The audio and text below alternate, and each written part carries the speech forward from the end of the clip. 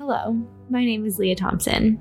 As a graduate, I am honored to get to introduce you to the phenomenal group of teachers at Cary Christian School.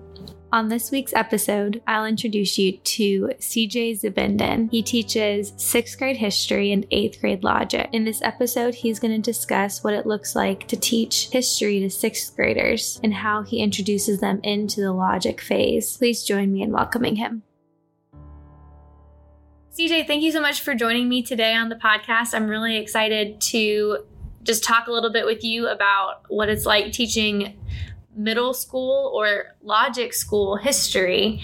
I know the logic school itself has its own unique, I want to say aroma, but that also insinuates something about the smell of our hallway. But I'm just curious how you take logic school history and make it unique to the logic school. It's not the grammar school anymore, but we're not quite at that rhetoric phase yet. So what does that look like? A lot of stumbling, and it's good. In 6th grade, and of course the way we have our curriculum beautifully set up is it's the tail end of human history.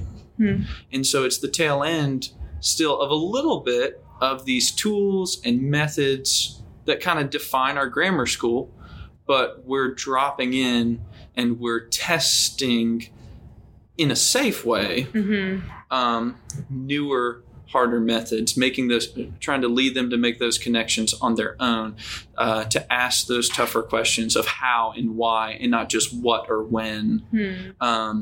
And so that's mostly just done in the classroom, as far as in our lectures, in our discussions, etc. I really like that distinction.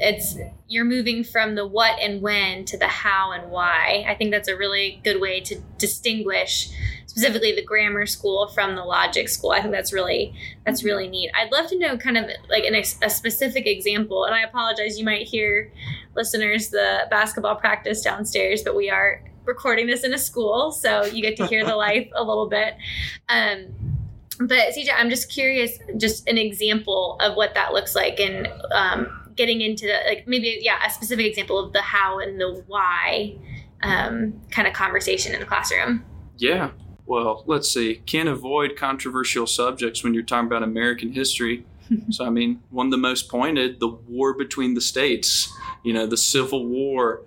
It kind of gets back to some of the biggest principles that I try to have to guide my history class is not as much, I do of course want to teach them what happens and who did what in American history, but kind of bigger ideas is humility, for one, is one of the biggest. In history, people are so much tempted to oversimplify. I mean, goodness, I've seen YouTube channels of history oversimplified. To show you just the boiled down version of, okay, here's this battle or this war or this time in history, blah. And those have their purpose.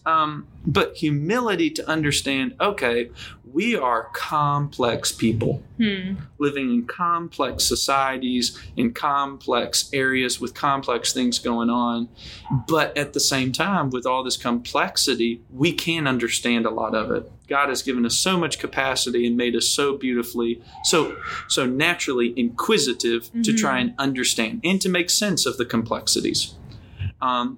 And so it's having the balance of, okay, let's engage. The work is possible. It's doable. But at the same time, we're not going to expect full comprehension. Yeah. That remains somewhere else. That's not ours. That does not belong to us. And then which leads into one of my second big principles of providence. Okay, there are terrible things and awful things going on and people doing terrible things because we're all terrible for one. But still we see, okay, this unforeseeable consequence that God still is able to bring out for the good.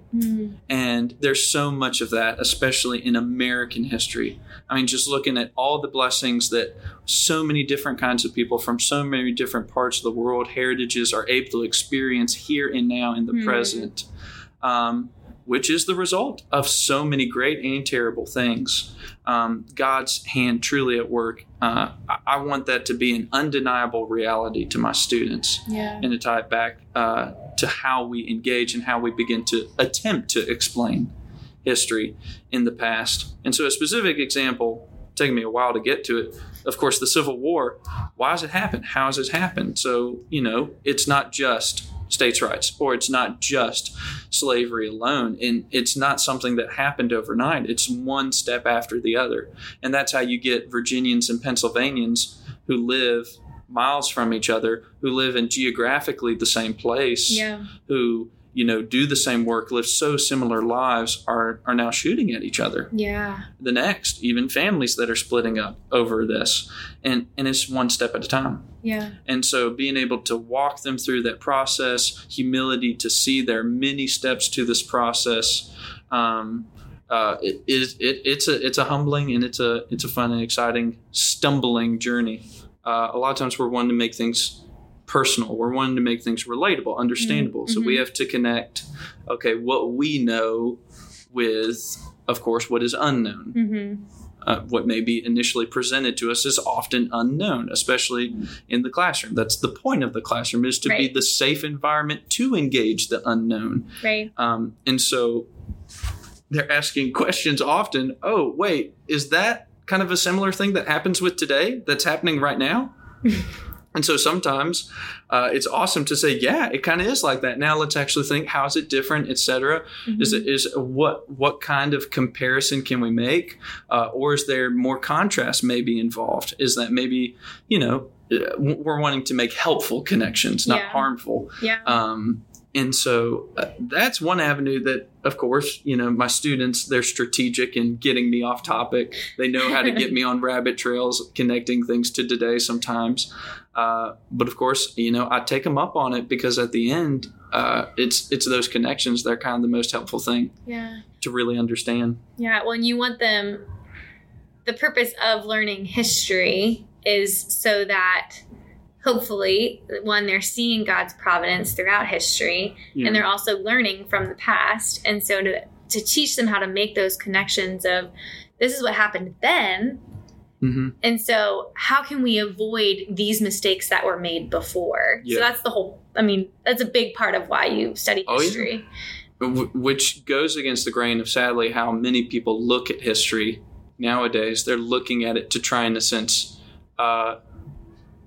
it's almost like a retroactive redemption. They're trying to look back to rewrite or change history to fit their moral, their worldview, their ideas, their morality, etc. Oh, and of course, if it can't really be rewritten or amended reasonably according to their reason, then what is it? It's shunned. It's no longer worth it all engaging. And so, but that's, as Christians, that's never how we're to engage with history. I mean, we look at the Old Testament, for one, as a great example. You have to engage the good, the bad, and the ugly, because, one, it's all God's word, so it is good. It has a good purpose. All Scripture is profitable for teaching, for rebuking, for correction. Right. I mean, Scripture is sufficient. Yeah. And so that's why we have biblical history classes, and thankful for the work Mr. Payne does there, handling a lot of the same issues from Scripture as well. But history is inherently moral. Yeah. You can't study history without making moral judgments. Yeah.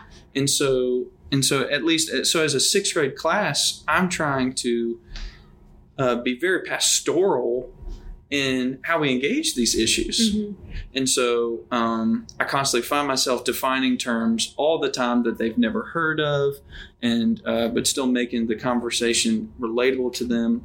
And they're very much at the age where most of them are entering into that phase of just asking lots of questions, which just makes the class a history class, which is great. I don't want them to just love history for the sake of history. That's great. Mm-hmm. And I want as many of my students to have that as possible. Yeah. But more importantly, I want my students to learn and make the connections to their faith, to what God has said is good, true, and beautiful. Yeah.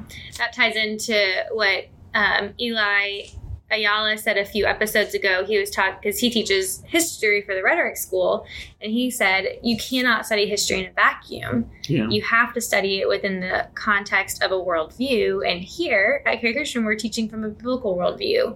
And the desire is that, one, we can make those connections with our present, the historical connections with where we are now, but ultimately it's those historical connections with Scripture, because Scripture even says that there's nothing new under the sun. Yeah. And so we have to be able to say these things in history shouldn't surprise us, because these things that were happening here happened thousands and thousands of years ago.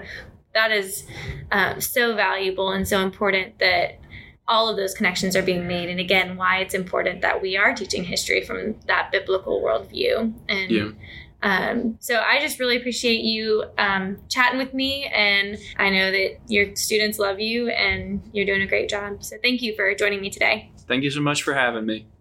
Thank you so much for joining us today. I hope you enjoyed our conversation with CJ. I love hearing about his foundational principles of humility and understanding God's providence over history. And I love that he is instilling that in our sixth graders. I hope you were encouraged by that. As we send you off for the day, I just want to remind you that our prayer at Cary Christian School is that with each conversation on our campus, our students will be equipped to flourish in the modern world by finding their identity in Christ. I hope you'll join us next week.